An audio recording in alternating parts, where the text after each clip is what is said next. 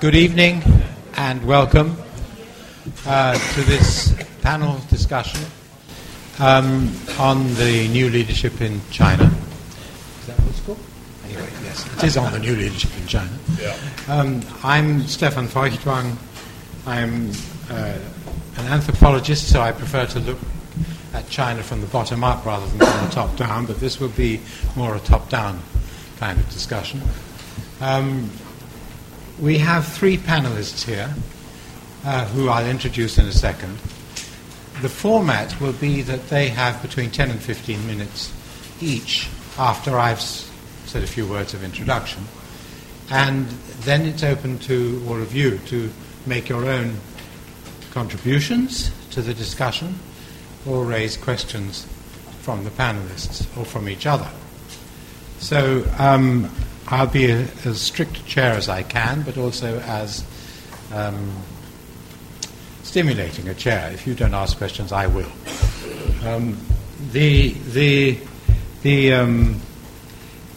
new leadership is in position, but there's a National People's Congress in next month. So it's a sort of it's very new. And the question is one question is, what can we tell from the past of the various members of the Standing Committee of the Politburo, what they will do? So, for instance, the number 2, Li Keqiang, was co-author with the World Bank of a very important report on China into 2030. The policy of reduction of inequalities has been was part of the previous regime. Will it continue?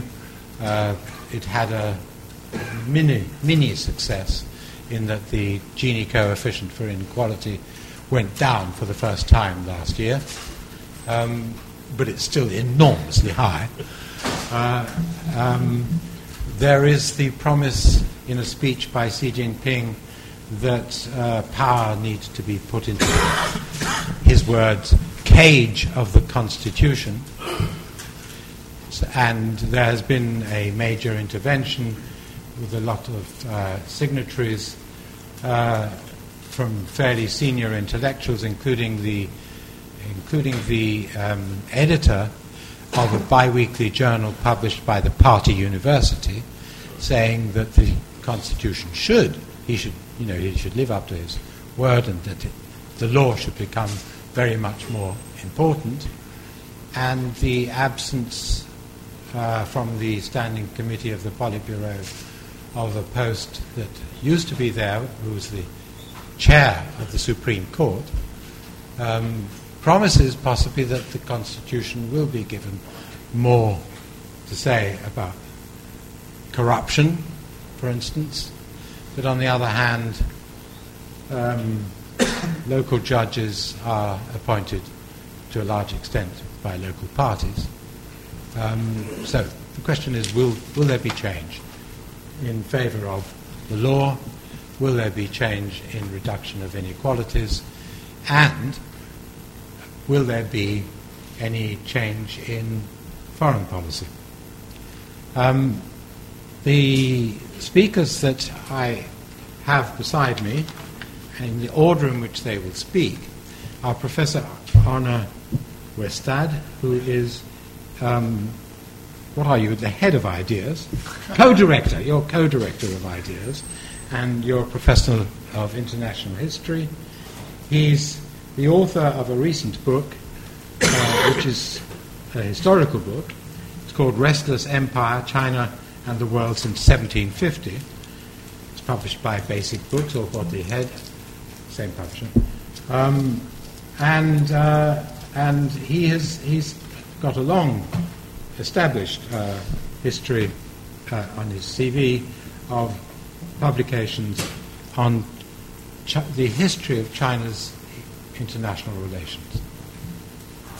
The second speaker will be Athar Hussain, who is the director of the Asia Research Centre, which is these two organizations, IDEAS and the Asia Research Centre, are your hosts. Athar Hussain has done one of the most remarkable academic feats that I know of living on his research funding and his research for the past 25 years, I think. It is extraordinary. He's published an enormous amount.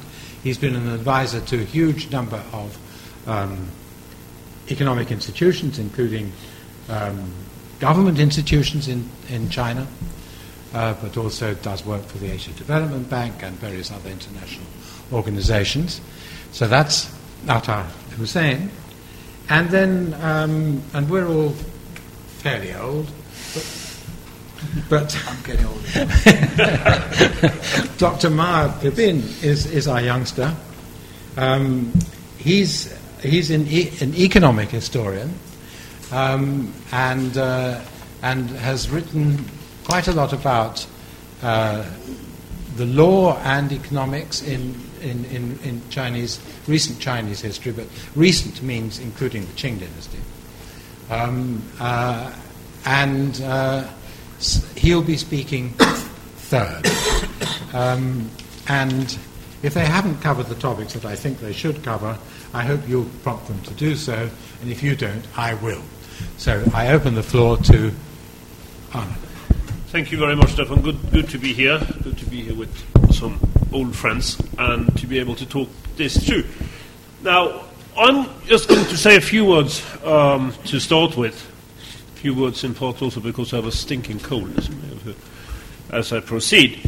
On the question, first and foremost, what is it that differentiates this leadership from the previous leadership? And the answer to that question is not much.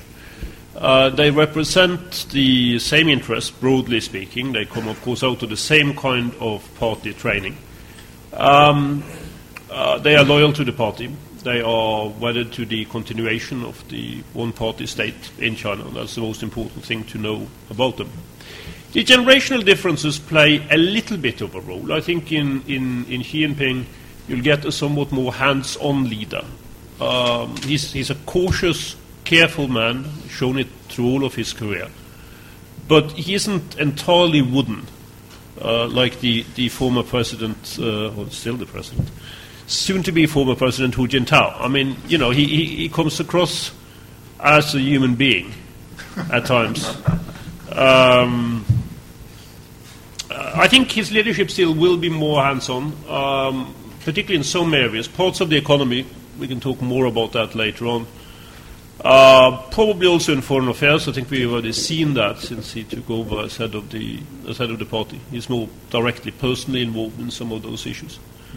Of course, what happens in a transition in China, not that we had many of them, but we saw a little bit of this in last round when Hu Jintao and Wen Jiabao took over, is that new people will also come into the central committee apparatus in terms of, you know, the people who really run China. I mean, those are not the people in the ministries, as you will know. They are the people that are close to power, around the Politburo and the State Council, the Party Secretariat. Those are the people that you really need to watch.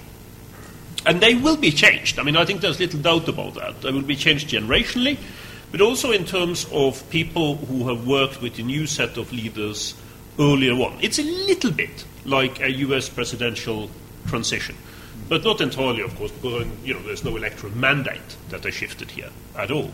But they are keen on getting their own people in place. I'd be interested in hearing reflections from the others, in party terms, why it seems that he has taken his good time in getting some of his key people transferred over to positions in the Zhongnanhai. I mean, it's taken much longer than many people expected in the field that I'm mostly interested in as an historian of international affairs, namely China's relations with other countries. They're still basically running on the same group that advised Hu Jintao. So it'll be interesting to watch what happens there. Now, what are the challenges? Some of the challenges are enormous, as all of you will know. I think most of them are domestic. Many of them, though not all of them, are connected to the economy. How to deal with an economy that, for various reasons, and again, I would argue most of them domestic rather than international, is slowing down. I'm not among those who foresee the coming crash of the Chinese economy. I think the Chinese economy is going to continue to grow. It's going to have very healthy growth rates, particularly in terms of international comparisons. But they are going to be less spectacular than what we've seen over the last decade, which is quite natural in many ways. But the party needs to get used to that, particularly because so much of its legitimacy has been based on the enormous economic progress that has been made. There are enormous challenges in terms of legitimacy outside of the economic sector. China needs to become a much more pluralistic, much more open country than what it is today, for its own sake, not for our sake, because it is connected up to many of the transitions that China will have to go through as the economy slows down, and issues that Stefan referred to in terms of equality, or rather the lack of equality, will have to be handled within a political system that gives some degree of opening for dissent. If not, very bad things could happen in China in terms of its political future. Now, on foreign affairs, is 3 points, because I don't want to take too much time, Stefan. China's foreign policy within its own region, which is what really matters, in my view, over the past 2 years, has been a bit of a disaster. China's moved away, for reasons that we can discuss later, from what was basically the Deng Xiaoping line in international affairs, which was to try to work with its neighbors. To some extent, I think, basing oneself on the experience of the 20th century, particularly the history of other rising powers, to try to integrate the countries that were around into China's rise. Rising tide lifts all boats, etc., etc. That worked to some extent up to the late 2000s, and then it's gone downhill ever since. And it's gone downhill mainly because of what the Chinese government itself has done with regard to Southeast Asia, with regard to ASEAN, on the South China Sea question, but not only that, in the relationship to Japan, crucial for China. One of the things that I write about in the book that Stefan referred to, Restless Empire, is about that, about how important this relationship is. And what have these guys done? Well, they've taken a policy of rivalry within the region, and they have driven it so far towards confrontation, of course, helped by the Japanese at their end, but my concern here is with China, that the relationship has become almost impossible to manage.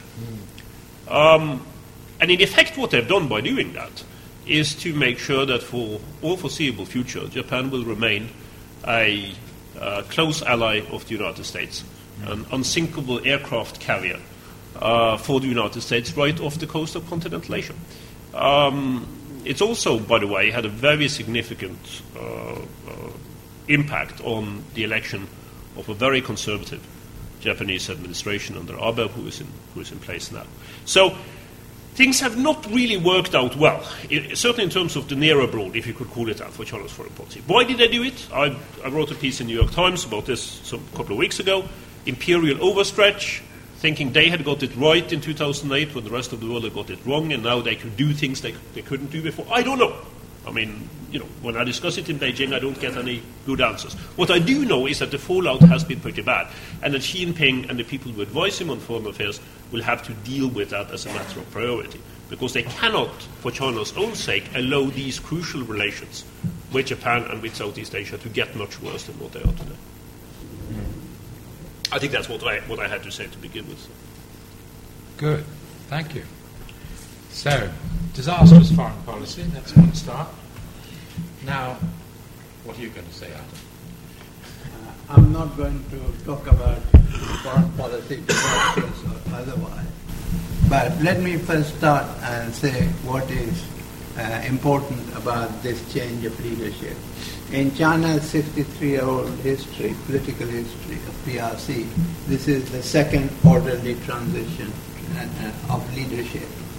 All other transitions, which might seem surprising, so few. So in some sense, China is getting to a stage of rule, govern, and orderly change of leadership, and which is where the term of office is actually limited. So it's been a great development. We are at the crossroads of two changes, that is, at the end of a decade, where being vacated by one set of leaders and we are seeing the incoming political decade where China would be governed by another leadership. So the question you would like to ask is, how would we assess the outgoing leadership, and what do we expect of the incoming leadership? So in general, the verdict or assessment outside China of the outgoing leadership is not very flattering. That is, the basic thing is that the outgoing leadership, when it faced difficult issues, it actually chose stability rather than boldness in actually dealing with those problems, especially problems concerning national minorities and some of the other international issues. In terms of what this leadership would be like, if you look at the experience, it's a pretty experienced leadership. Xi Jinping has been governor of 2 coastal provinces, both of Fujian and Zhejiang, and so he has a very extensive experience. And also they have been prepared for the present role in leadership about 5 years, at least 5 years before they assumed office. So as international experiences go, is actually a pretty long period of apprenticeship. But let me just say, if we look for the next 10 years, what are the main issues which would single out China would face and the leaders have to deal with? I'm not going to mention foreign policy and China's relations with Japan and the United States, but I think that I would single out the most important change in China has taken place is 51% of Chinese population now is urban. So for the first time in China's long history, China would be a predominantly urban society. And this process of urbanization is going to go on apace.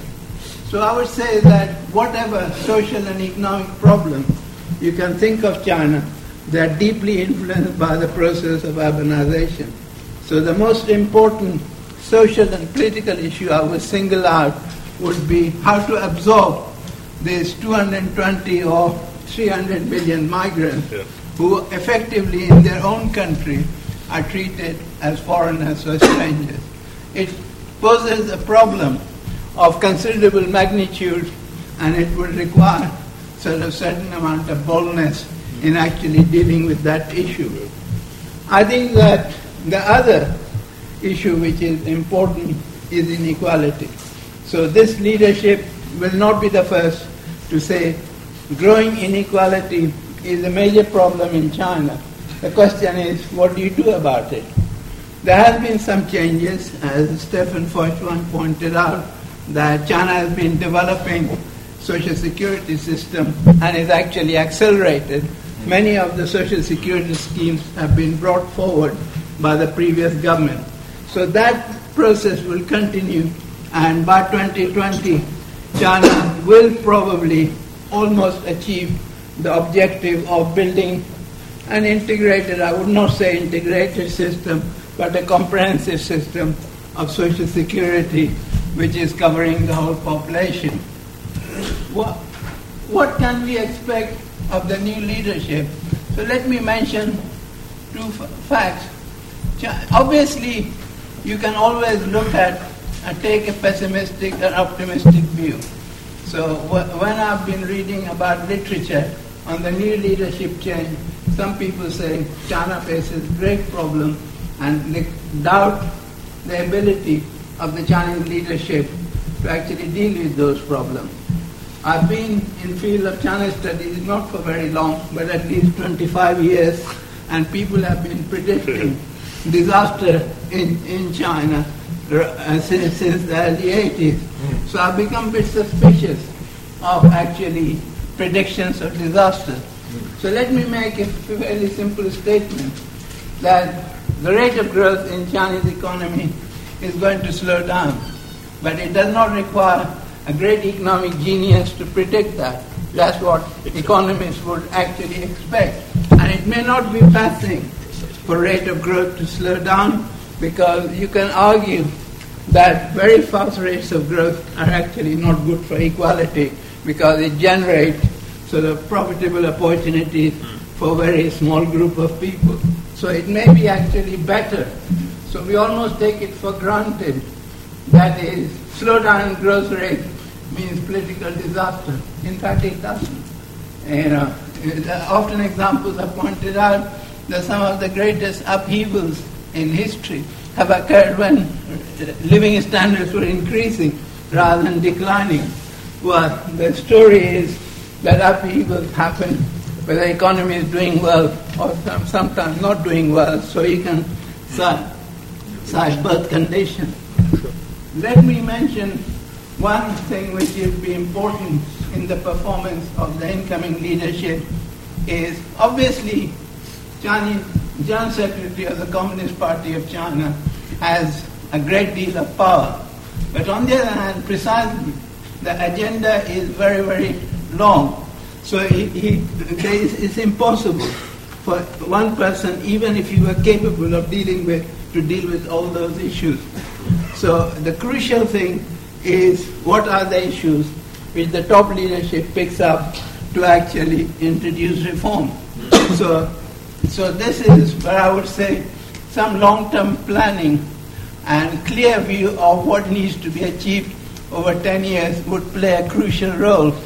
So let me mention that one thing people praise about Jurungji, who was previous Prime Minister, is that he had a very clear idea of what he wanted to achieve, and that's really why he succeeded.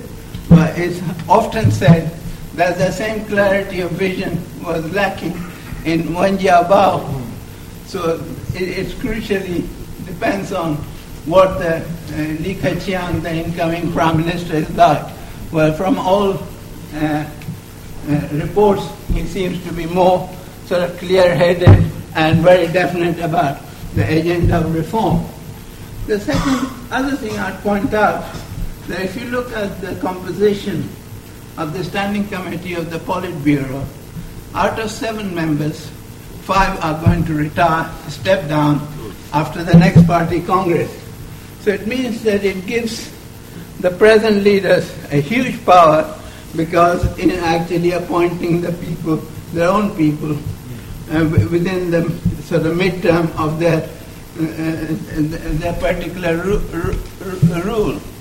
So I think I'll take up some of these questions in question and answer, and just finish with one thing, is that the incoming leader, Xi Jinping, gave very somber warning about the corrosive effect of corruption on party legitimacy and the one-party rule. Well, this is not new. You go back to 3 or 4 congresses, every incoming party leader has painted a picture about corruption. So if you want to go further, you have to ask questions, what is new, and what does this somber speech actually result in combating corruption? So I'd end with just one comment. The striking thing about fighting with corruption is really killing a chicken to scare the monkey. But some people would say it neither scares the chicken nor the monkey. Okay. Thank you.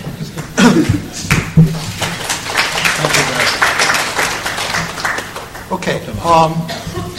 I think I will follow up probably briefly what these 2 panelists have talked about. I won't repeat what was already said. And first of all, I want to say very quickly, I'm an economist actually teaching long-term economic development, so this is talking about contemporary. I actually teach a course here on economic history of China all the way from the Opium War until now, exactly in this room, but I don't think any of my students were here. Anyway, I don't know what that means. But I was actually at the last panel when we're talking about the transition of power to Hu Jintao. Let me go very, very quickly. I think what I'm interested in is actually talking a bit more about what was happening in the last few months when they took over power. The thing that was quite striking to a certain degree, this is the 3rd time power was transferred. If you remember the first time, if you count that as the first time, when Jiang Zemin became the party secretary, and he looked completely glum when he was sitting on this, because nobody believed he could last. And he came on the heels of the crackdown on Tiananmen Square. And I think there was a memoir written by someone, even his wife was moaning to him that, this is really, you're the wrong person at the wrong place at the wrong time. But he survived. He actually made a very good career out of it. And I think Hu Jintao was certainly emerging stronger, but still I think they paid a lot of respects to the previous leaders and so on. So when this group of leaders came to power, the idea, Xi Jinping, as we know, was a princely. His father was a very high-ranking official. And that part of the idea that he could be relatively conservative. Now, it's very hard to read, as we know, the process in China. Chinese politics was not transparent. It's really hard to read where everything's going.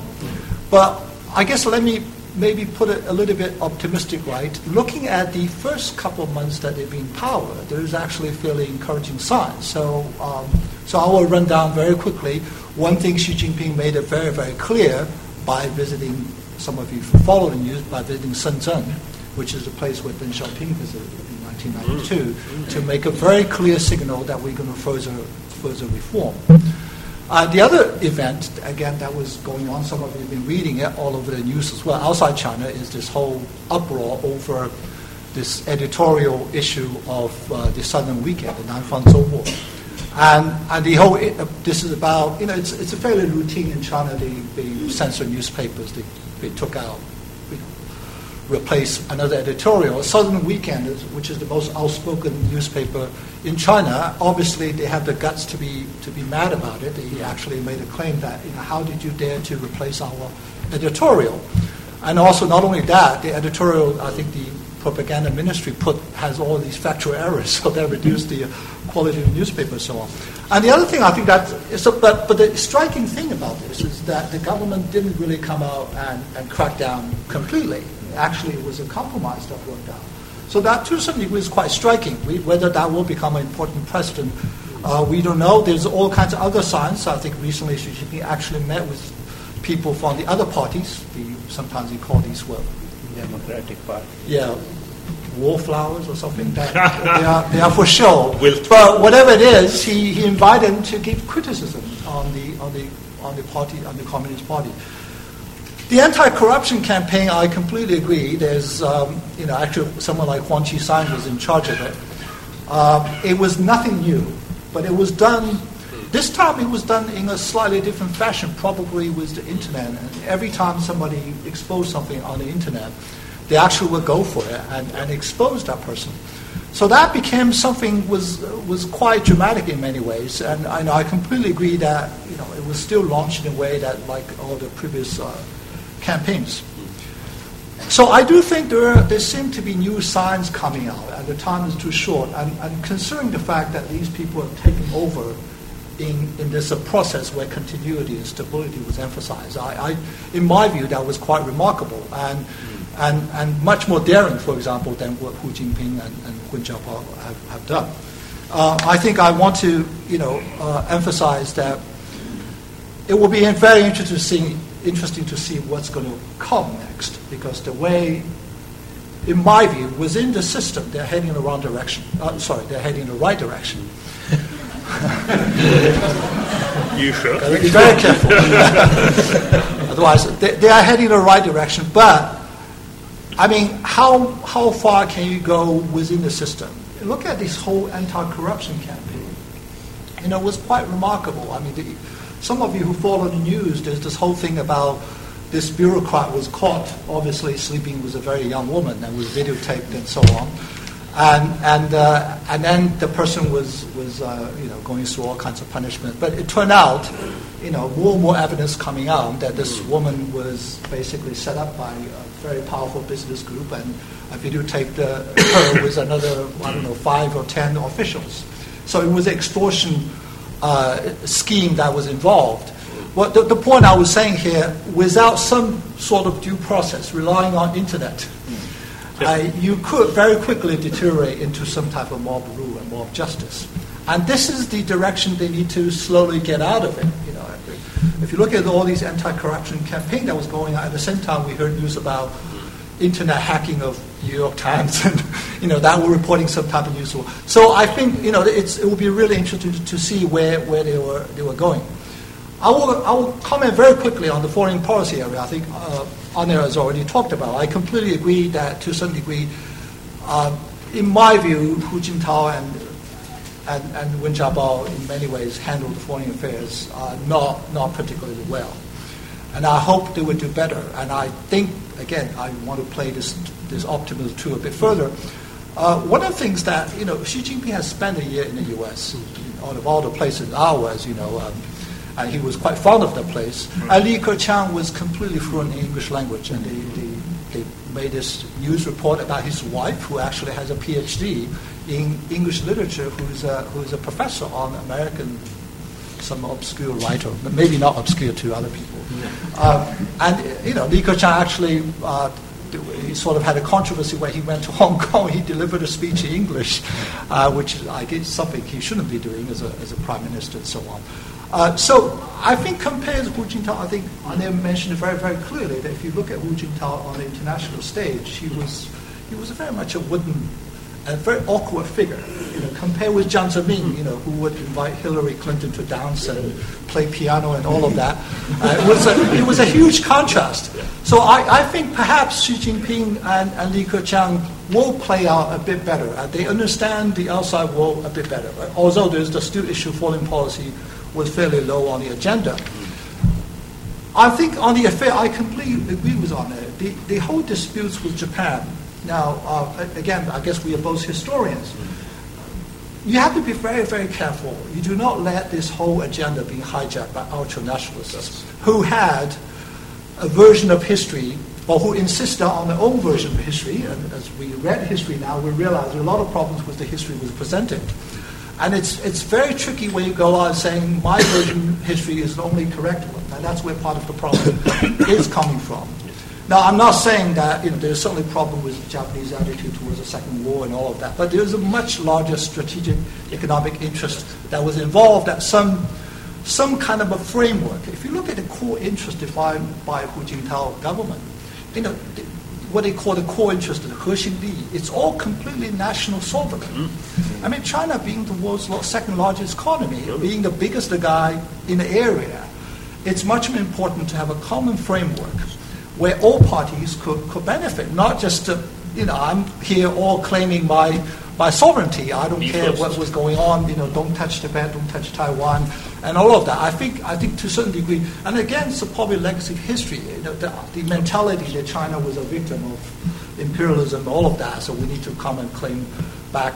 I think the biggest threat, now we realize, is actually, in my view, is North Korea. That's something is much more important on the agenda, and so on. So, yes, on that note, I think I better finish. Well, thank you. That's wonderful. We have almost an hour for you to actually have your word and make your opinions known, as well as your questions to any of the panelists. I don't see any hands up. Yes, there's a hand. Okay, you're first. Ginger hair.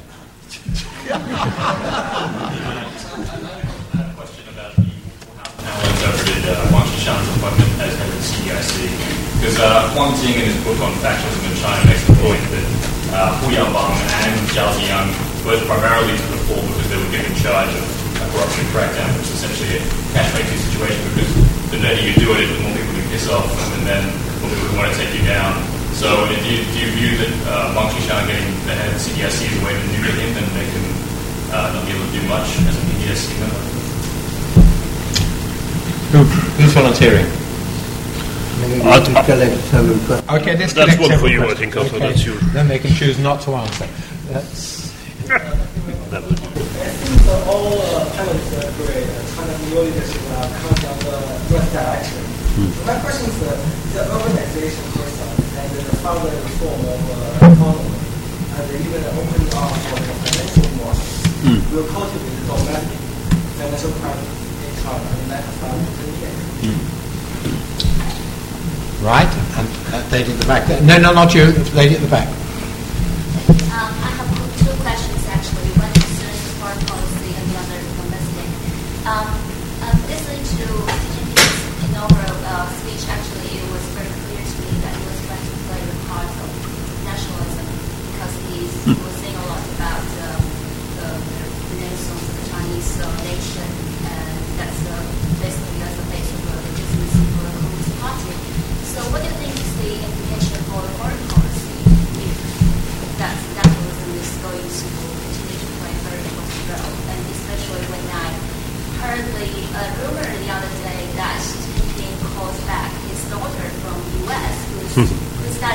Harvard University.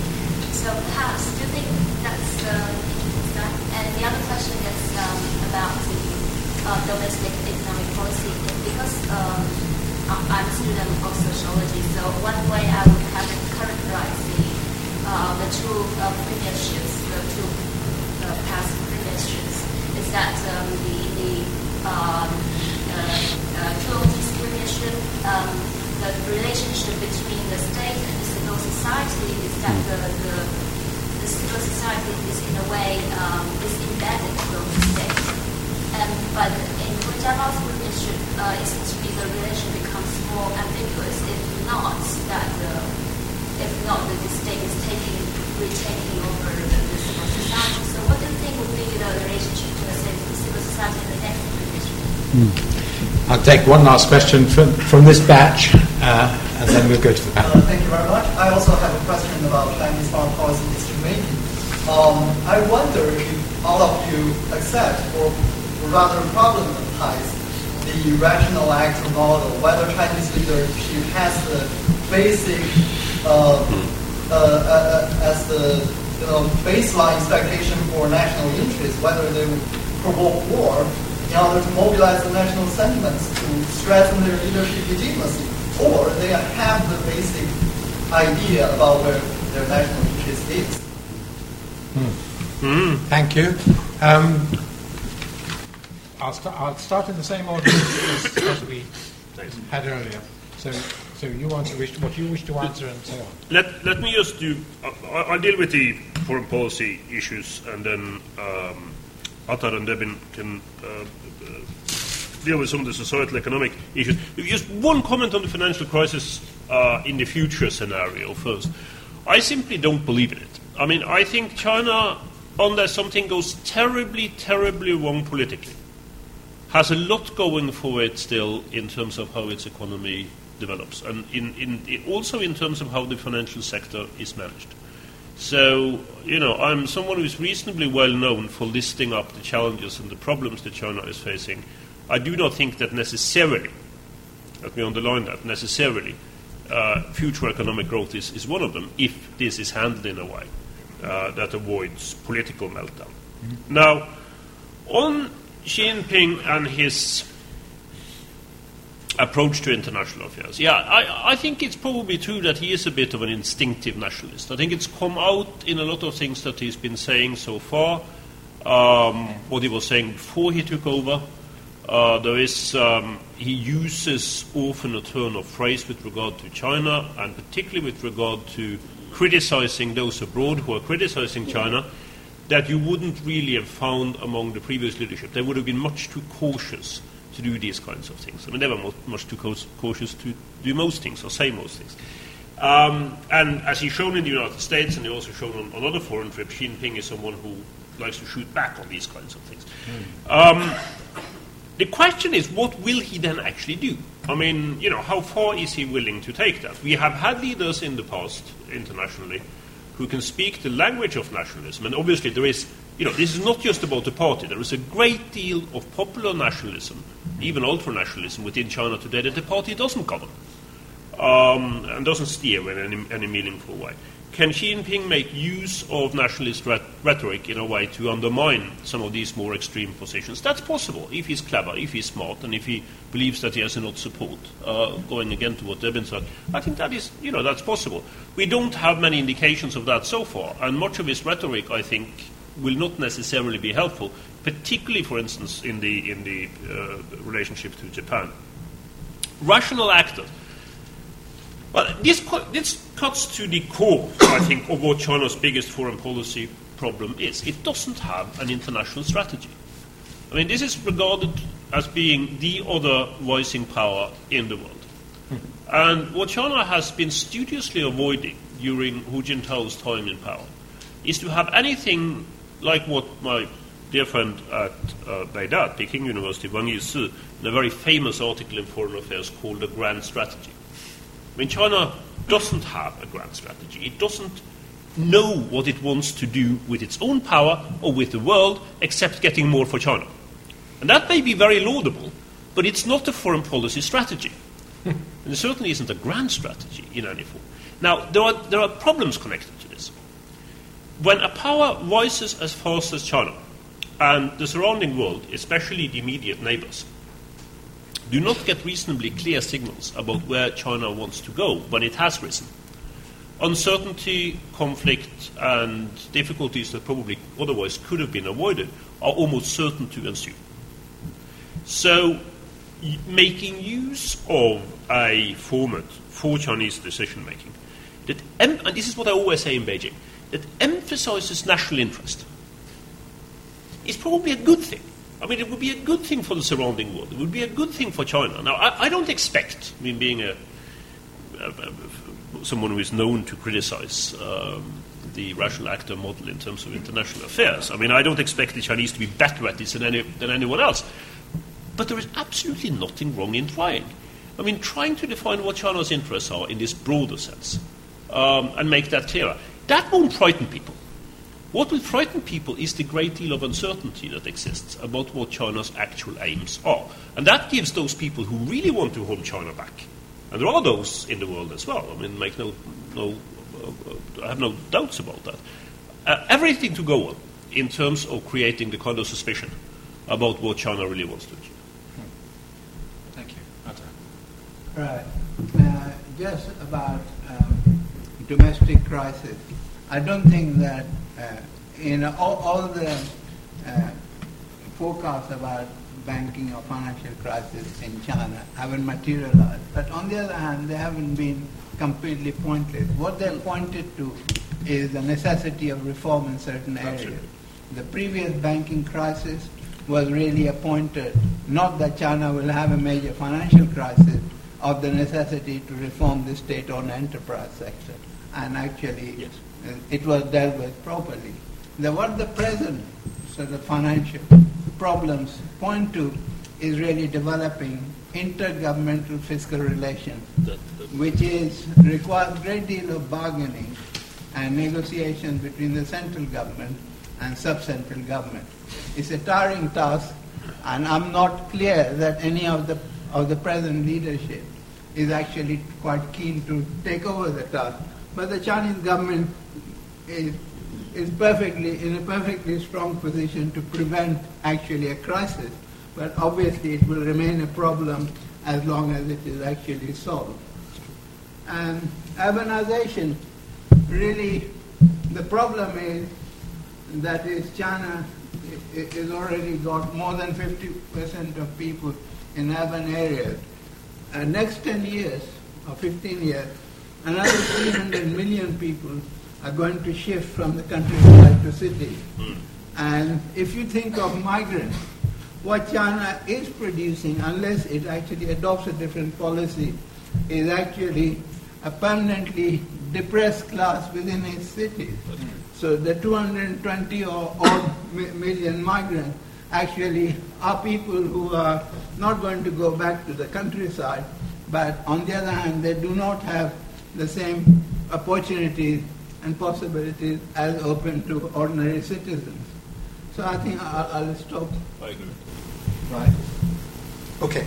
I'll try to be as quick as possible. I think the point about Wang Qishan being in charge of the disciplinary. I don't know much about it. We know that Wang Qishan is one of the extremely capable, is clearly a reformer, is praised by everybody, including Li Guangyu, who is the best advocate for anything. And the news is also, he's been reading, I think, Alex Tocqueville's book, Right on the Eve of the French Revolution. So there's a real sense that, corruption is something related to the regime survival. But again, emphasize it here, it's the regime survival they're worried about. So how serious they're worried about corruption, we don't know. And if you know how this whole disciplinary committee, how it works within the party system. You actually don't need such high-level crackdown. All you need is more independent third-party monitoring. But that even could do at a very local level, but that has much stronger implications. My own view is, one way or another, you have to move that slowly. But slowly, I don't advocate any very quickly. Very quickly about financial crisis, I think that's a very, very big topic. But let me say a couple of things. I don't think there's any worry about exchange rate crisis. I think China has the world's, actually it's the reverse problem, has the world's largest foreign currency reserve. The next one, Japan, it's 3 times more than Japan had. And the problem with China, they have too much money, mostly parked in very low-yielding U.S. government securities. So they are funding this whole U.S. fiscal deficit. But there is a very big problem with banking and so on. These issues need to be sorted out, and I think the money crisis coming up, if that is opened up.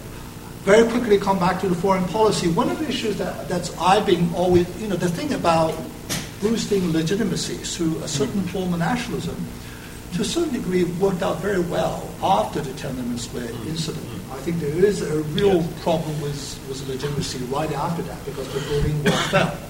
And what the Jiang Zemin actually devised a strategy that worked out very effective. Every time you target people outside, it's much easier to do because you've got 1 billion people to say, the people giving us trouble is not us, it's someone outside. But I think that is a strategy probably that needs to be thinking. To come back to the earlier question about, what Xi Jinping was saying about resurgence or renaissance of the Chinese nation and the Minzhu Fuxing and so on. Now, I would want to wait to see a little bit more because if you know a little bit about Chinese history, not just East Asian history at all, the entire modernization, starting from Japan, is driven by nationalism. So that's very much in the genes of Korea, of all the other countries. And this is probably, so in my view, this is not just issue of leadership. Part of it, even within China, the nationalist rhetoric has a very large following. Precisely, if you read the text, and there's nothing wrong with, to a certain degree with nationalism. That's true everywhere. I mean, it's certainly true with the U.S. The whole core national interest they copy as a counter against the U.S.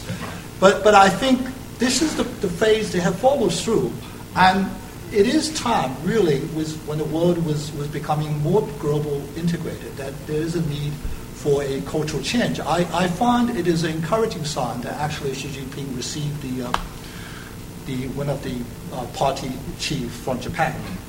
And that was a sign that he was, and they were talking about having a high-level talk and so on. I think they got to start somewhere, but we have to wait and see on that particular issue. But I think the nationalism is a very serious issue.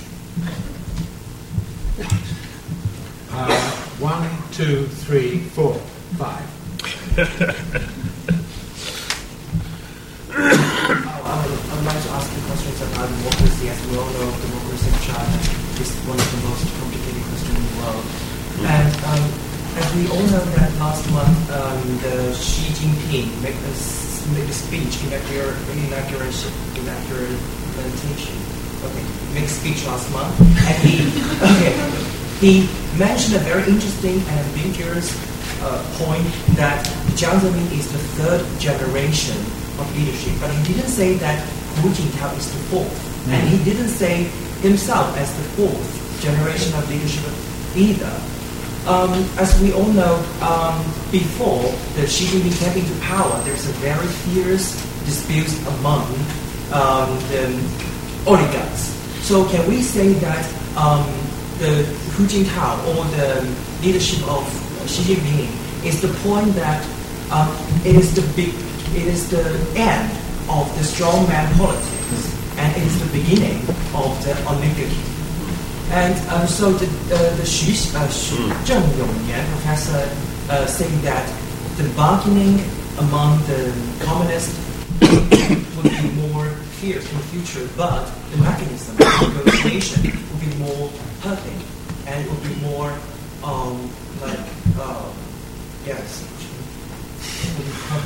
I can translate. Yes. Perfect. Yes. So the democracy among the communism will be introduced. So in the near future, democracy of the whole country will be realized in the long term. So how do you think of it? Thank you. Sorry about that English. No. I have 2 foreign policy questions. One, the question of the deteriorating relationship between China and Japan, and why it's been deteriorating so quickly in the last year or so. You mentioned the imperial overstretch, but there's another theory out there that says it wasn't actually hubris; it was fear on the side of the Chinese government that has sort of fueled all of this. And I do put more of the blame probably on the Chinese side. The Japanese kicked it off, but the Chinese are making more of a fuss these days. So fear in what sense? Fear of Japan. No, well, internal fear. Fear of during the leadership transition. Right. Fear of internal nationalism. And do you feel that this fed into the more assertive behavior towards Japan? But also, and this is where maybe the theory falls down a bit with regards to South China Seas. Why pick on Vietnam and the Philippines if you're worried about people going on the streets in Beijing? And the second question regards North Korea. And do you think that China's patience with North Korea might be exhausted, given also that current sort of standoffs, military standoffs, are happening on the high seas, and sort of traditional strategic thinking of China was always you need to maintain North Korea as a buffer against the American bridgehead, which is South Korea. Sure. And do you think that kind of thinking might be fading into the past, and that because of that and the fact that North Koreans seem hell-bent on developing missiles that can also hit Beijing, that they might at some point say, well, enough's enough? Thank you. Yes, and then the last one. Quick questions. Is there any possibility of a modification in Chinese colonial policy vis-à-vis Uyghurs and Tibetans? Secondly, what is the real basis for China's support for Iran and Syria? Thank you. Yeah, just on the currency, the US says the Chinese currency is still undervalued. Do you think the new government is going to manipulate it slightly? And the second question would be the economy and how you feel transition from an export-based economy to more of a consumption-based, and the time frame of that. Thank you. All right, one last. Of course. Anyway, we have to mention the background of this generation, new generation. These generation, they are largely the going home, the post-1950 generation. And they are the people who were born in New China, grew up and socialized largely in the Chinese economy, and they went through the big events in China, the Great Leap Forward, Cultural Revolution, but also at the same time they are amongst the beneficiaries of the opening policy. That's how they themselves have experience in the United States and other countries, and their children are being educated. So my question is, and by the way, quite a number of them have been really educated in China's very remote areas. My question is, given the background they have and going home, what kind of impact would it have on their when they come to policy making domestically and also foreign policy? Right. I'm going to change the order. Can we start at your end? Okay. I was still trying to think of follow-up or whatever. No, I can go. That's fine. Yeah. Okay, fine. Yeah, if you want to. Maybe let me very quickly first talk about the point of democracy. It's an issue I to a certain degree have been thinking a lot. Talking about the Wu Ling Ho and all. This is something that, for one part of nationalism, actually, a lot of generation of Chinese thinking that's ultimately the goal. But I think in the case of China, it's far more complicated. If you look at what's happening with the collapse of the Soviet Union and also with the Arab Spring, I'm not saying that a rash turn towards democracy was, but that certainly does not encourage the current leadership to go for a full term. Now, you have the very positive examples of, say, Taiwan and South Korea that made a transition to democracy. So I think, in my view, it needs to go, but it probably should go slowly. And China, which being a much larger country, is a far more complicated issue. And it's something, a lot of problems you see today in China, is you could clearly attribute to lack of democracy.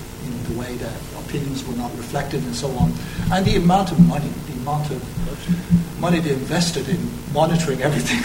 It's more than a national what they can. It was hugely costly. So at a certain point, it needs to find a proper way. But I think you have to really be very, very careful. One thing I look at is early 20th century constitutional Chinese government, and that turned out to be a very, very big disaster. I think we have to really look at the China's own history very, very carefully to some degree. Okay, let me say about, I don't have law on the question of Syria, Iran. My own view, I think maybe the other two panelists will have. I think China's position, probably sticking to the line, is the reason that they don't want to see Syria intervene was the very old line: they don't want foreign intervention in any domestic affair. That was a line they've been holding for a long time. I think that line is becoming more and more unsustainable because it doesn't make a lot of sense in many ways. So I think that's part of reflection. Unlike Russia, when they have a much stronger interest, that they just went along with Russia. Any change on the policy of Tibet and Uyghur, in my own view, that probably you will have to see much greater change in domestic Chinese policy, because if you look at the way domestic Chinese policy, I think that's what Athar was already referring to, that you have a large number of rural residents treated as second-class citizens. The idea of multicultural plurality, that was not part of the agenda. I think that has to be, the minority has to be the whole solution. So I think that's probably what I want to say. Yeah. One thing which comes out, if you look at the discussion around the change of leadership, is a lot of talk about political reform. People did not go into details of political reform, but certainly it was often mentioned. So the question one would want to ask, let me make a basic point about democracy. That is, countries introduce democracy not because the leaders or people in leading positions suddenly get converted to democratic ideas, but is actually out of force of necessity when it seems like the only way of governing. Because democracy is a very good mechanism for dealing with differences of opinion and conflicts, and it actually avoids sort of costly mistakes. So what is becoming clear is that then you want to ask the question, what is the crucial change which needs to take place in China? So I would start with the National People's Congress, which is something like a proto-parliament in China, which is a completely unrepresentative body. It does not represent people in proportion to population. It's already been discussed that is, the membership of the National People's Congress should be redefined in order to bring it in line of representation proportional to the population. And what needs to happen, which is discussed in China quite a lot, is huge reduction in number of party cadres who are represented in National People's Congress. There's something like 70% of representatives in the National People's Congress are actually party cadres. So that would be an important step. So one test I would use is actually how far the reform of the National People's Congress goes. The second test I would use is for the reduction role of the party is the disciplinary and judicial power of the party. I think in general in China it's going to abolish the laojiao, the work camps, because it just becomes completely dysfunctional, and there is a gathering opinion in China is to do away with labor camps.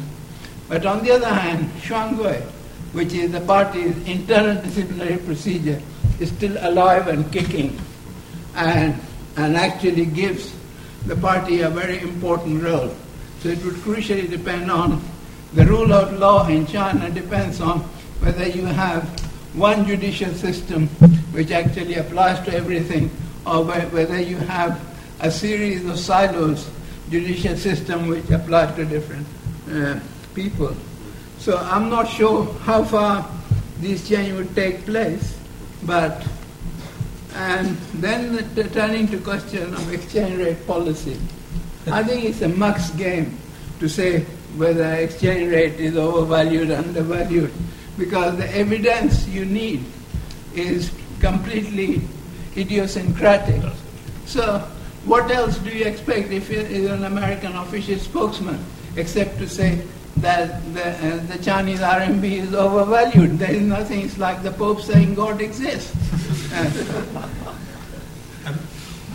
What about the question about the transition to from export-oriented to domestic?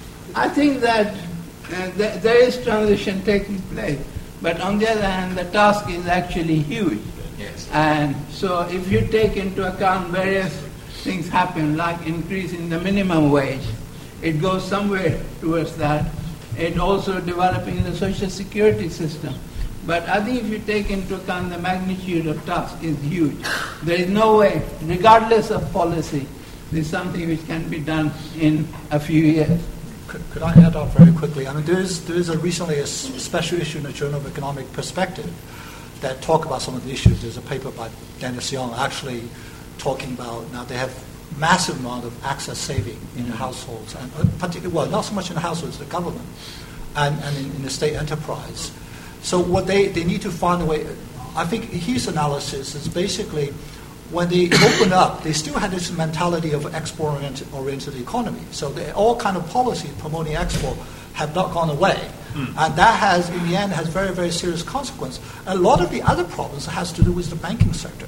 The banking sector was dominated by the state, was extremely inefficient, provided very little, and the stock market was completely hopeless.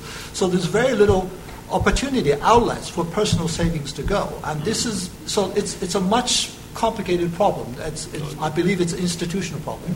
I agree with that. Okay, now on the foreign policy issues, let me try to deal with those because there are quite a few of them. Yeah. Japan, I mean, the question, why so quickly? I mean, why have relations deteriorated as fast as they actually have? I think your explanation is probably the best one that I have as well. I mean, it is fear of, not so much internal unrest, there's fear of internal nationalism. I mean, there's this old saying in China about nationalism, actually much used by previous generations of communists themselves, that proclaiming nationalist slogans is like riding the tiger. You know, it's good for as long as it can serve your purposes and goes in the direction you want to go in, but you better hold very, very close, a close grip on the tiger's ears, because if you fall off, it's going to devour you. So there is something about that. I think there is a fear of nationalism among many communist leaders. They've seen how this has worked in the past. They have seen how easily this can be turned against the leadership. I often use the story. I lived in China in 1989. It was extremely interesting to see how many of my students, very brave young people who demonstrated for democracy and openness in the streets, against corruption and against Japan, all at the same time. So, you know, those of us who believe in criticizing the CCP, that all good things go together, it's not quite like that. So I think this is one where the party has gotten into trouble, because it doesn't know how it can steer policy in another direction, even though many of them will know that that would be good for China. And it's a direct challenge to young Chinese who are here today to think about that for a while. Now, where this really becomes a problem in terms of how the regime is going to proceed, not so much with regard to Japan, because I think we can explain to some extent where this comes from. It's with regard to Southeast Asia. Because there, China had its biggest foreign policy success over the last 100 years. Over a generation, led by Deng Xiaoping's initiatives, to build a good cooperative relationship to the region, which could be said in economic terms and resource terms, is the most important region for China anywhere in the world. And then risking throwing so much of that away by emphasizing China's me first foreign policy with regard to the South China Sea is very hard to explain. I mean, it is really very, very hard to explain that. They just had the agreement of a free trade zone with ASEAN, which would in reality create the largest free trade area by far in the world, in the most dynamic, sort of expansive economic regions. And much of that has also now been put on the back burner because of this conflict.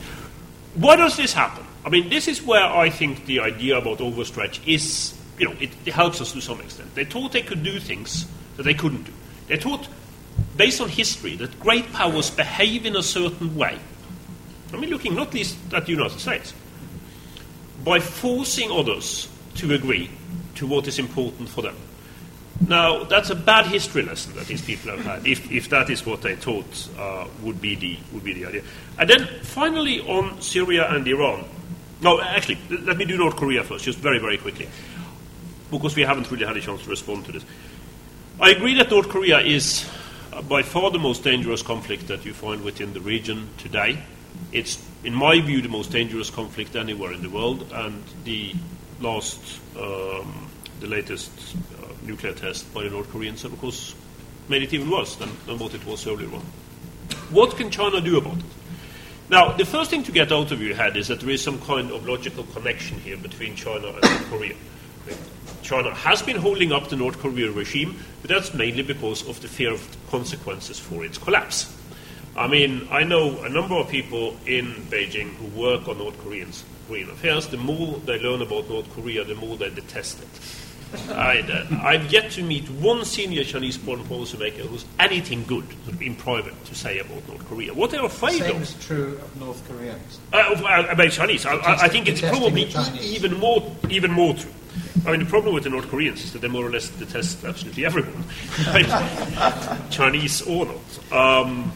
There is actually, there is a very clear racism to that regime, and I use that term deliberately, which is well worth looking at. About racial uniqueness with regard to Koreans. But let's put that aside. What can China do? Well, China obviously needs to do something, and it needs to do more than what it is doing at the moment. I think using economic pressure is the key. I think if North Korea now is able to get away with openly defying China, not just defying them, but making a fool of Beijing, with regard to the nuclear test. And it has no consequences whatsoever for the economic relationship between China and North Korea. Then the new leadership will have entirely lost the plot.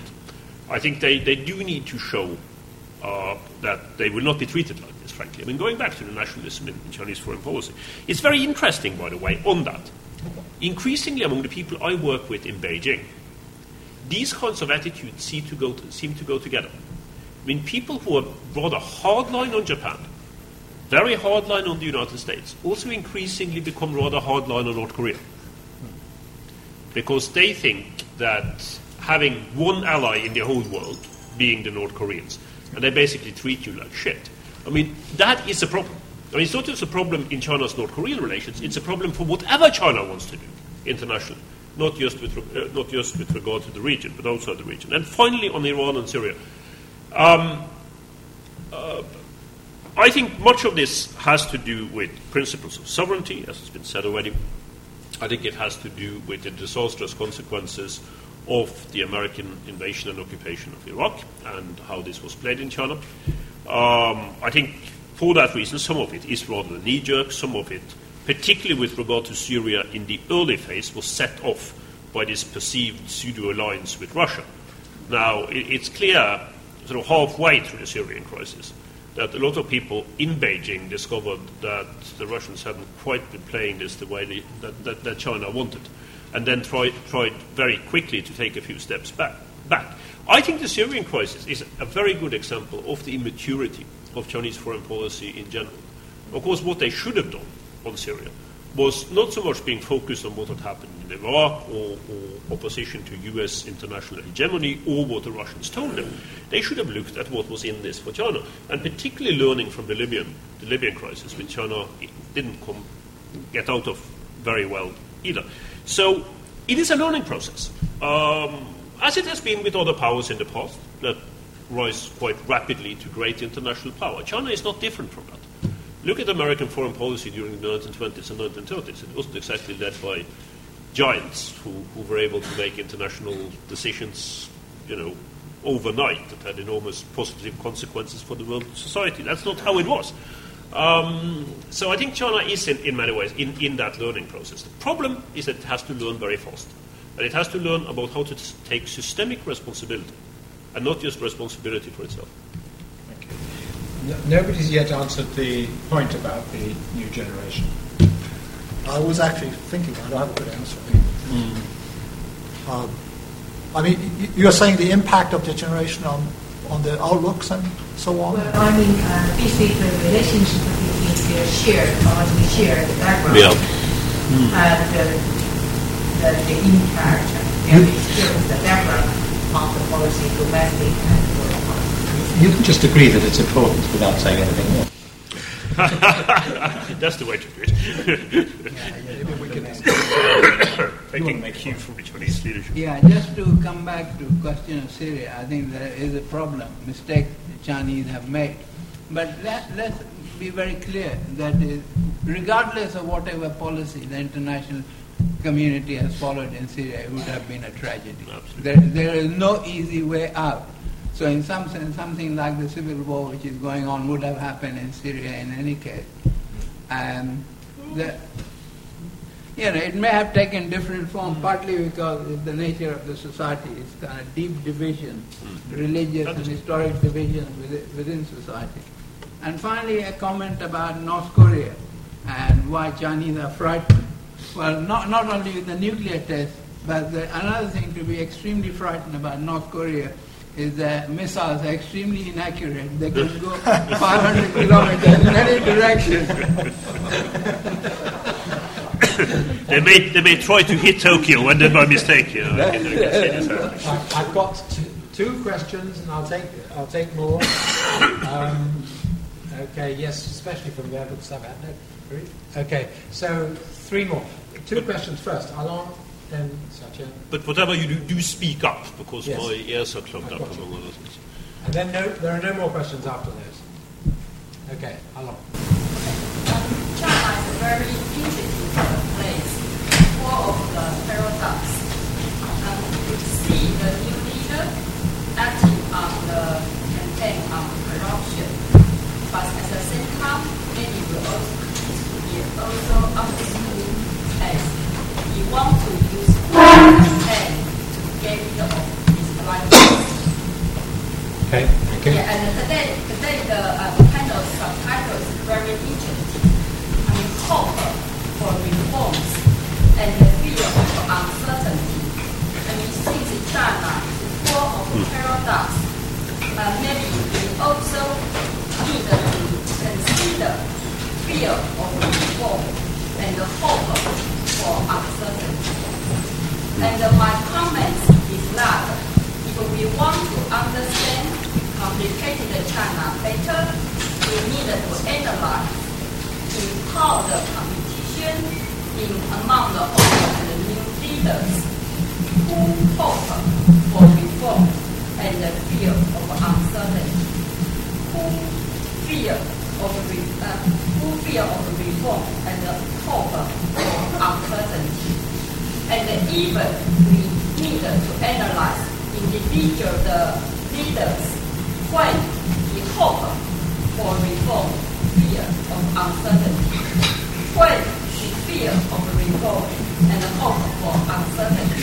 And this will be also my question. Well, my questions might be just really funny ones, but in a sense they're kind of serious to me. We need that this time of the evening, so that's good. Not too many. Well, just two. I selected 2 out of 10. So I had a chance to go back to China during the Christmas, and I had a chance to listen to how local people in Beijing talk about new leadership. And so I think their kind of gossip is in a way important for our exchange understanding of the actually effective new leadership would take. Well, not that surprising to me that they don't talk about serious matters like foreign policy, currency, national resources out of their territory.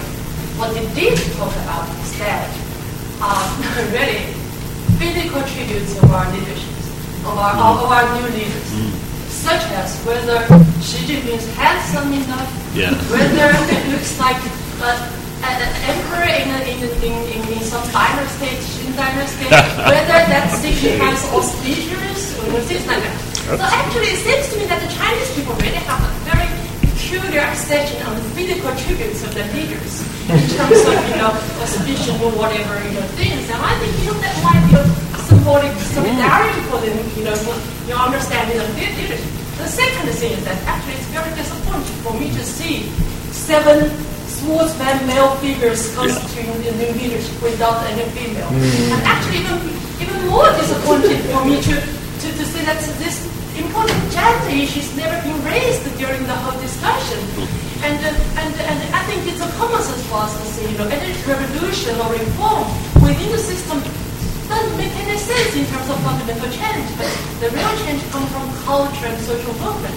So would you, Professor, would you like to say anything about the implications of the new leadership on the really cultural change, possible cultural change of the country, in terms of, changing people's perception of what is good, what is right, instead of, just, very mechanical. Sorry. Right, good. Sorry, was it you next? I think there were... Yeah, okay, fine. My question is actually a follow-up to the previous 2 minutes. How much is China's reluctance to take a leadership role in the international scene and their reluctance as well to implement reforms predicated on a sense of self-preservation? In other words, we are in power under the current construct, and we must maintain the current construct at any cost because it will provide us security in our ability to maintain power for the future. Sure.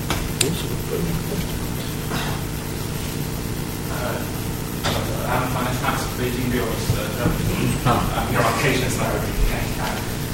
It's rather not question, but no, Dr. Ma. So I think I used to be interested of the so the information I get is a bit different than from you. Because this is not compromised, not according to a very strong stance from the editor and journalist.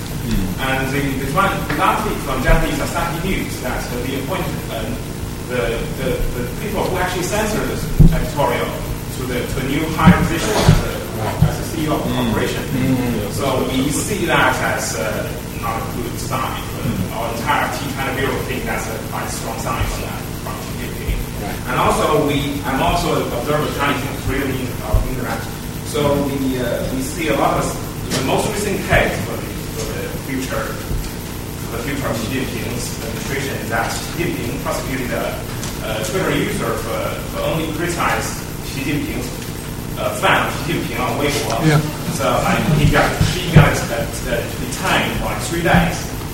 But our entire China Bureau is quite bearish or negative on the future reform or whatever you call it.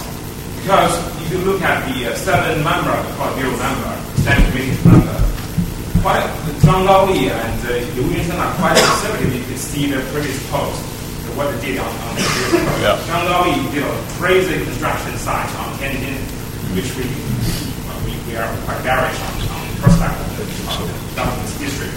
And we don't even mention propaganda officer Liu Yunsheng's great achievement in censoring the news. So it's not questions, and we are just saying we're bearish on the new China administration. Yes, thank you. And I would just add one point, that the budget that you mentioned for the armed police is greater than the budget for the military. Yeah. If you take out the research and development of nuclear weapons. Sorry, there was one other question. Is someone anxiously waiting to ask a question? Could I? Good. My side must have gone. Could I just respond? I mean, I have just one thing to say in sort of summing this all up, and was because my voice is giving in. I mean, drawing together some of the questions that were asked here in this final round. Why are these people so afraid? I mean, why when I go to Beijing, and I spend a lot of time there, this is a country that has gone through 30 years of very high-level economic development. A lot of things have gone right for China, and domestically and internationally. Very large number of people have been lifted out of poverty. I mean, what everyone says about the current leadership, that is true. I just spent a month in India. I have to draw some comparisons between China and India. India is doing pretty well economically, but it ain't no China, in terms of the developments over the last 30 years. So why are its leaders so fearful? During the last regime, during this regime, what is it that they are so afraid of? Well, I think the problem is the basic lack of legitimacy. I mean, they know that they're not a legitimate government, in the sense that they have never been able to call on the people in any meaningful form for their support.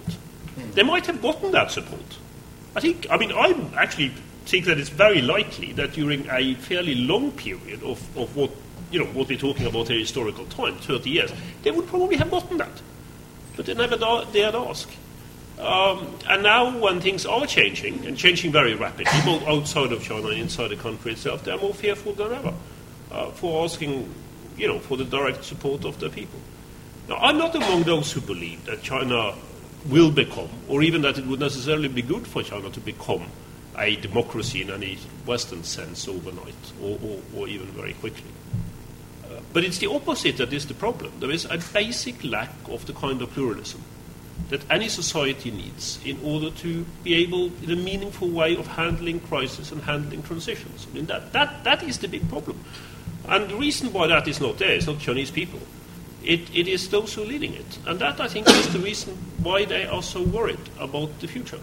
I think there will be very good reasons, in many different ways, in which the current leadership could be dealing with that without saying we're going to throw overboard everything that the party has done during all of its history. But I also do think that if China goes through another 8 to 10 years of the same kind of attempts continuously to postpone the political and the social problems in the country, then the situation at the end of these guys' tenure will really not be very good. And it's a question of whether time then would have run out for the kind of structural reform in a political, and also to some extent social sense, that China needs to be undertaken. That's my summing up of what the situation is like. Right. In the statement which Xi Jinping has made recently, there are two events he indirectly referred to. He did refer to, in one of his speeches, the Arab Spring. And yes. He also mentioned in another of his speeches about Gorbachev and what Gorbachev's mistake of starting reform and then confronted with this instability. So this actually, in terms of their perception, is the narrow path of the reform. That is, the reference to Arab Spring is recognition of the fact that China cannot keep on postponing political reform. If you did, as many of the Arab countries did, then it might actually be confronted with a situation like Arab Spring. But the Gorbachev reference is really where the caution comes in. That is, the reading in China is that Gorbachev actually failed because he implemented reforms, not because, as some other people say, that he waited too long to bring in the reforms.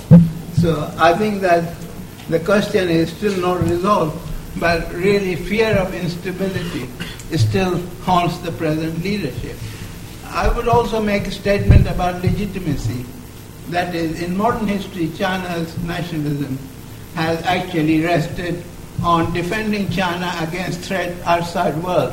If you take May the 4th as the springboard of the Chinese nationalism, it's really a threat to the Chinese territory and people coming from foreigners.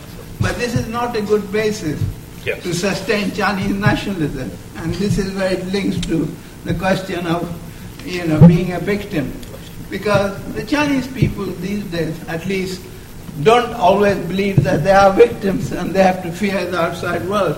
So ultimately, the only major source, a sustainable source of legitimacy in modern world is democracy. I mean, there is no other. It cannot be religion.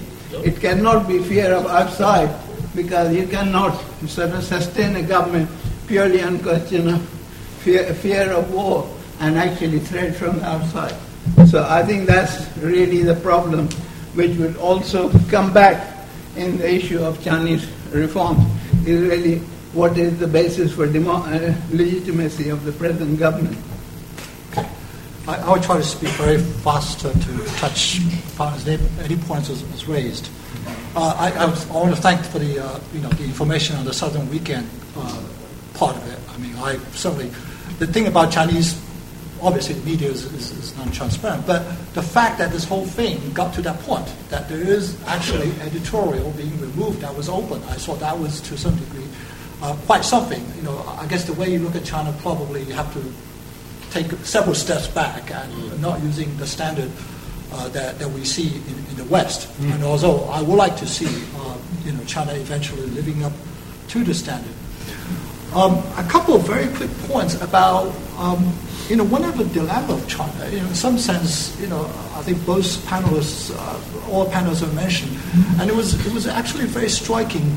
Democracy was always connected with nationalism. That's coming from May 4th movement. The logic was very, very simple. The reason that we were being beaten by the foreigners is because the government, the dictatorship government, was very bad. So to have a democracy, so that democracy will be a strong government, eventually it will kick, whatever foreign aggressors. So there is that very intriguing linkage that has always been there with and it's actually quite surprising, some of the agitation for confrontation with Japan. You see these very active democracy people on the front line. If you look at those people who went to Diaoyu Island from Hong Kong, right? Those people have been anti-China for a long time. They were the ones who were advocating for complete democracy. So that's a very, very tricky combination, and that probably has to go back to history. The other point I wanted to raise earlier, coming back to why it has deteriorated so much further recently, I think there is a sense with rapid economic growth that, unlike before, that China's bargaining position changed. Deng Xiaoping's very famous motto, what is it, biding your time and so on. So a lot of the things that we do, all these things, is that we were relatively weak. We don't want to fight war that you can't win. And that itself is where the trouble lies. And the reason that they will be, for example, sort of endangering all these Japanese investment in China, precisely because they felt China has gotten to a point that we don't have to worry about, as Deng Xiaoping did in the 1980s. This is a mentality that I think was, to some degree, very important to understand what was going on, and potentially quite dangerous. And let me get back to the history and also the legitimacy question a little bit. I mean, I can see that, if you're really looking at Chinese history, the legitimacy of any government was never very high. The imperial government had a bit more legitimacy in the sense they made up this whole story about, the emperor was sacred and so on. Now, the Chinese communist, that was gone, but so I think it's always been relatively low. It didn't have the kind of dynamism that you would see. The point I was trying to make, I think history and tradition was very, very important. That she pointed out what people inside China are talking about, the physical attributes of a leader. That those things that are completely irrelevant, but they were considered something. What Mao did, even to some degree in the Great Famine or his own personal life was rather accepted inside China. So this issue, you can talk about it as a cultural tradition, but my real dilemma is, in a country where you don't have a lot of open debates, a lot of open information, how do you get started? So it is culture as much as it is an institution. The fun part is about territorial claims. If you read, we grew up using all the Chinese history textbooks. I think I was in China, they actually was saying, the idea of a Chinese claim over territory is somebody 1,000 years ago has visited there, or a Chinese woman was married there, then that belonged to China. According to that logic, the Hmong belonged to China because there was a very famous legend, a Chinese woman was actually flew there and so on. So, but the point is, now at a time when China felt it was relatively weak, it wouldn't go and do that. But if if the position is that our position was strong enough, and that's potentially an extremely dangerous position. And that combination was very strangely mixed with democracy activists, and that's where partly part of the trouble was going to lie. Well, thank you for the panelists, and thank you for the audience. I want to have one last word, which is from the point of view of someone who sees the society in China from below, as the questioner over there does too. One point about gender, which has been totally missing from this discussion, and the point about gender that I want to make is a sad one, is that there really isn't a women's movement in China, and that in fact the achievements of the women's movement have been reversed, with all the strengthening of male attitudes towards women having to be cute and feminine, which is pretty bad in Japan, but it's even worse in China. And you think it's worse in Japan?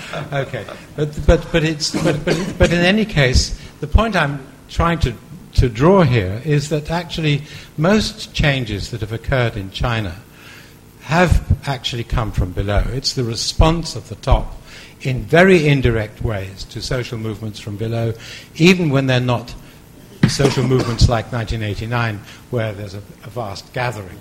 There are countless protests and named or counted as incidents by the central government. There are very, very many more than those counted incidents.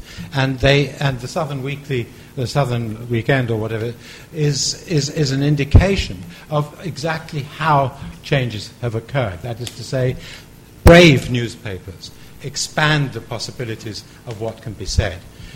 In the meantime, ordinary people, ordinary intellectuals as well as ordinary people, can have conversations that are extremely insulting to the current leadership. Not only whether they have a beautiful face that is auspicious or not, but also that they have extremely ugly faces, and that what they expect from us is that we just have to bear with that leadership. There's a sense of self-reliance amongst ordinary people that I have met, in which they are willing. They're saying we do things despite the government, and that is a very promising sign, but it's also quite dangerous for the next 10 years. So that's. We should get a female panelist. We should have got a female panelist. Yes. The next power transition. So I ask you to thank them.